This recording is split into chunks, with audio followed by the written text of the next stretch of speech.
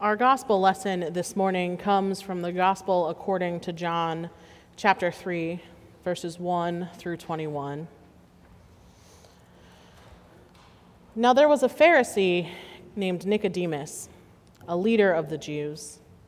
He came to Jesus by night and said to him, "Rabbi, we know that you are a teacher who has come from God, for no one can do these signs that you do apart from the presence of God." Jesus answered him, "Very truly, I tell you, no one can see the kingdom of God without being born from above." Nicodemus said to him, "How can anyone be born after having grown old? Can one enter a second time into the mother's womb and be born?" Jesus answered, "Very truly, I tell you, no one can enter the kingdom of God without being born of water and spirit. What is born of the flesh is flesh, and what is born of the spirit is spirit. Do not be astonished that I said that to you. You must be born from above. The wind blows where it chooses, and you hear the sound of it, but you do not know where it comes from or where it goes. So it is with everyone who is born of the Spirit." Nicodemus said to him, "How can these things be?" Jesus answered him, "Are you a teacher of Israel, and yet you do not understand these things? Very truly, I tell you, we speak of what we know and testify to what we have seen, yet you do not receive our testimony. If I have told you about earthly things and you do not believe, how can you believe if I tell you about heavenly things? No one has ascended into heaven except the one who descended from heaven, the Son of Man. And just as Moses lifted up the serpent in the wilderness, so must the Son of Man be lifted up, that whoever believes in him may have eternal life. For God so loved the world that he gave his only Son, so that everyone who believes in him may not perish, but have eternal life. Indeed, God did not send the Son into the world to condemn the world, but in order that the world might be saved through him. Those who believe in him are not condemned, but those who do not believe are condemned already, because they have not believed in the name of the only Son of God. And this is the judgment, that light has come into the world, and people loved darkness rather than light, because their deeds were evil. For all who do evil hate the light and do not come to the light, so that their deeds may not be exposed. But those who do what is true come to the light, so that it may be clearly seen that their deeds have been done in God." This too is the word of God for the people of God. I want to tell you a story about something that happened to me when I was in Scotland, but first I need to tell you something about my experience at Princeton. The music director at the seminary is this man named Martin Tell, and Martin is something of a genius when it comes to sacred music, not unlike our own Jonathan Crutchfield. Martin loves to get people to sing together, and that is never more apparent than during the first chapel service of a new semester. He'll introduce a song and divide us, singers and non-singers alike, up into 4 and sometimes more parts. And then he literally stands in the middle of the chapel and bounces back and forth as he conducts us with wide eyes. It is just this infamous part of who Martin Tell is. And one of his favorites during my time at PTS was a very theoretically simple song called "The Journey is Long." "Come with me, for the journey is long." Those are literally the only lyrics. And somehow, in Martin's hands, it becomes this 4-part, winding, beautiful song. Anyway, in 2013, I went to Edinburgh to visit my best friend who was studying for her Master of Theology. During my time, we went north and visited some other sites and other cities. We stopped in Inverness, and we dropped our bags at our B&B and took a bus out to Urquhart Castle, which are just these really lovely ruins right on the banks of Loch Ness. Now, I have to tell you, I went to Scotland in the end of March and beginning of April, so I was prepared for it to just rain the whole time I was there. But it didn't. We had sun every single day, except the day that we went to Inverness.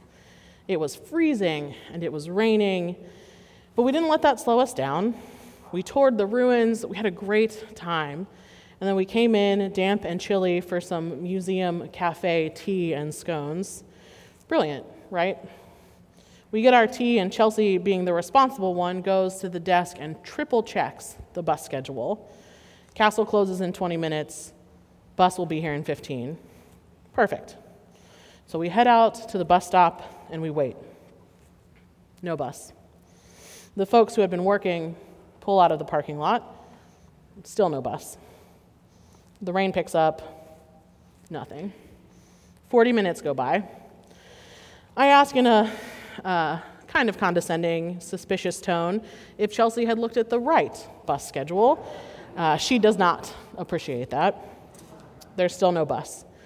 A bus coming in the other direction stops, and we tell the driver that we're waiting for the one that's going back into Inverness, and he assures us that it should be along any minute. We wait. I ask Chelsea again about the schedule, and she snaps back at me. So now we're not speaking. One of us suggests that we start walking, because eventually we'll hit this little village, and maybe we can find a phone and call a taxi.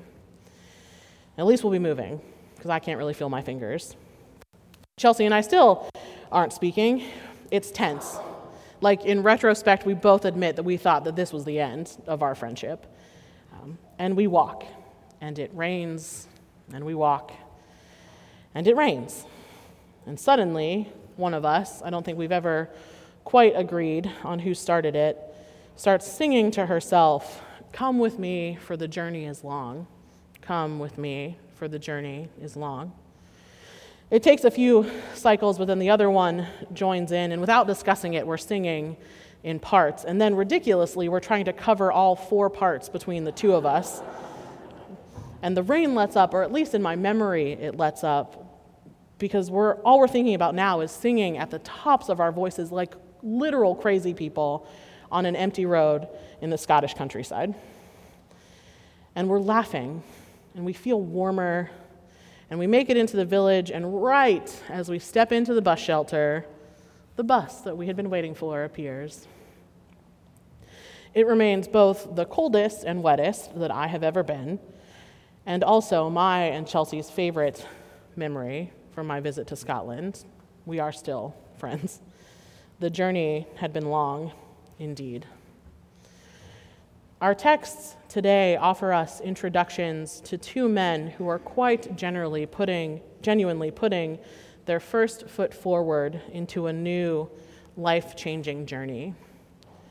We start with Abram, who would before long wear the new name Abraham. Abram's family is from Ur in the land of the Chaldeans. And before his father's death, he had led Abram and other members of their family toward Canaan, only they didn't make it very far. Abram and his family, they get to Haran and decide to settle there. And it is in Haran that God comes to Abram and instructs him to leave his home and his people to a new place, to finish, as it were, the journey to Canaan. God promises Abram so much in the course of these 4 short verses. "I will make of you something great. I will bless you. I will magnify your name. I will bless those who bless you, and I will curse those who curse you." And Abram goes. Without a question or a complaint or a concern, Abram takes his wife and his nephew, and he sets out on this journey into and toward the promise that God has made. And it certainly isn't a short journey.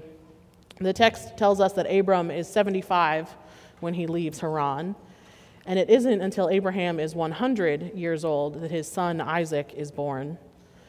So 25 years and 9 biblical chapters later, we see the fruits of that promise.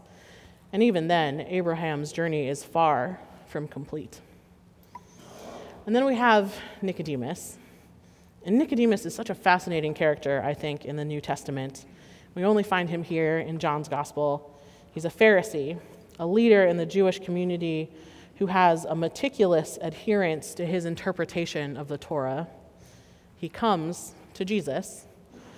Jesus, who is none too popular with the Pharisees kind of ever, but particularly in this moment. Jesus has just cleansed the temple. There were some whips and some turnings of tables. He causes a big scene. And the leadership is super unhappy. And here comes Nicodemus. No wonder it's under the cover of night that the Pharisee approaches Jesus. I like to imagine Nicodemus sneaking through the darkness to find this man who has already been the source of so much controversy. How did he know where to find him? I wonder if he had quietly planned this moment, thought through when and where and how to go. I imagine him approaching the place that Jesus was staying and hesitating, maybe turning away once or twice, not yet convinced that he should even be there. And then, when he's finally in front of Jesus, clearing his throat a time or two, talking about something casual, like the weather, because it isn't just that Nicodemus is going to visit the unpopular kid and his friends are going to make fun of him. Nicodemus is having something of a crisis of faith, going against the beliefs held by his fellow Pharisees. And there, in the secrecy of night, he tells Jesus, "Rabbi, we know that you are a teacher who has come from God, for no one else can do the signs that you're doing apart from the presence of God." And what a thing to say. For all of the times that Jesus will be accused of blasphemy and derided for his claims of his origin, here is Nicodemus, a Pharisee, admitting that he believes that everything Jesus says is true. Not only that, Nicodemus says, we know that you come from God, implying that there are at least a couple others among the Jewish leadership who also believe this. Others may be on the same page, but Nicodemus is the only one to come to Jesus and admit it. This must have been a truly difficult admission of belief, and it is only a dip of the toe into Nicodemus's journey. Jesus, he turns Nicodemus's belief back on him by telling Nicodemus that he, or anyone who wishes to see the kingdom of heaven, must be born again. And Nicodemus is understandably confused. How can anyone be born again? From a scientific and logistic perspective, he's not wrong. But of course, Jesus isn't talking about a literal physical rebirth. Jesus is talking about a spiritual transformation. And that doesn't really track with Nicodemus, so Jesus launches into an explanation.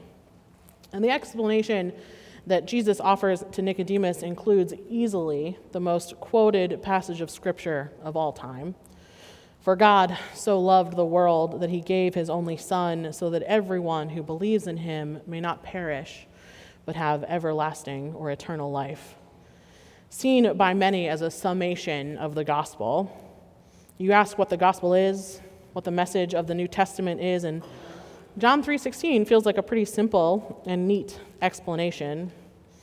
It is, however, only part of the answer, certainly not the full picture, because verse 16 is not about a one-time profession of faith, about being born again, but rather about this full invitation to follow the way of Jesus. Nicodemus expresses a belief in Jesus, albeit in the secrecy of night, but it is only the beginning of this journey for him. He left Jesus that night likely with more questions than with answers and went back to his regular life. He is still a Pharisee, and the Pharisees still don't get along with Jesus. And Nicodemus will appear twice more in John's gospel, each time moving just a little further away from the Pharisee who needed the cover of darkness to come to Jesus. In chapter 7, Nicodemus will defend Jesus. When there is unrest in the temple and the police want to arrest Jesus, Nicodemus reminds them that they don't judge anyone without giving them a trial. And then, after Jesus' death, John's gospel tells us that Nicodemus is there with Joseph of Arimathea. Joseph, not unlike Nicodemus, was a secret follower of Jesus for fear of the Jewish leadership. The two men prepare Jesus' body for burial together. Nicodemus brought with him 100 pounds of the necessary mixture of aloe and myrrh, which wouldn't have come cheaply.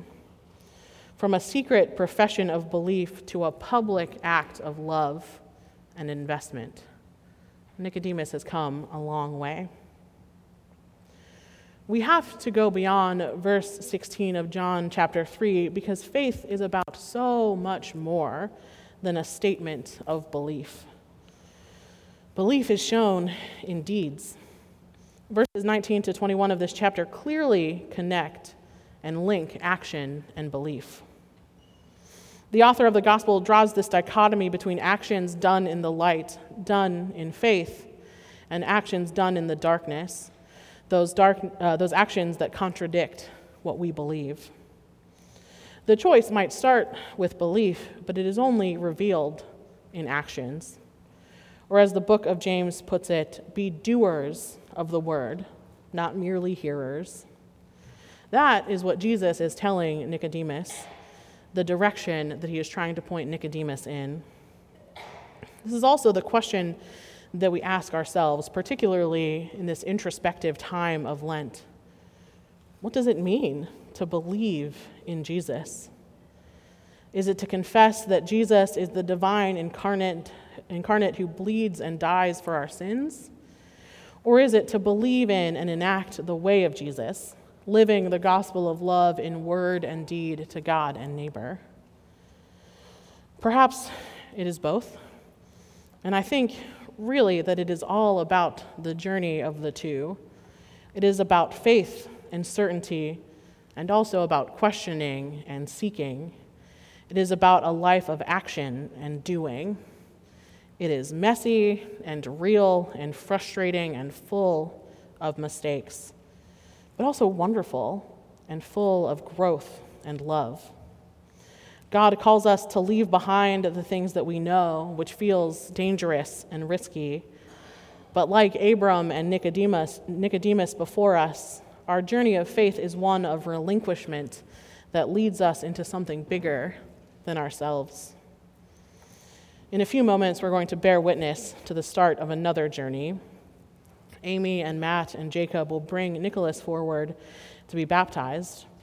And with them, we will celebrate together God claiming Nicholas as God's own. We will welcome him into our family of faith. His parents will make promises to guide Nicholas on his journey, and we will make promises to do the same, to support and to teach and to love. Not to have all the answers, shocking, I know. Matt and Amy won't be perfect, and neither will we. And that isn't really the point of the promises that we make in baptism. We don't promise to mold children into perfect little Christians who always do and say the right thing. If that were true, my life would be very different. But what we do promise is to journey alongside them. During this baptism and all through this season of Lent, let us remember the importance of the journey. We walk together through this life, on this journey, listening for the voice of God, the voice calling us out of our comfort. We live our faith. We put belief into action. Whether the freezing rain is soaking us to our bones or whether the sun is warming our faces, we continue forward. Come with me, friends, for the journey is long and God is with us. Thanks be to God.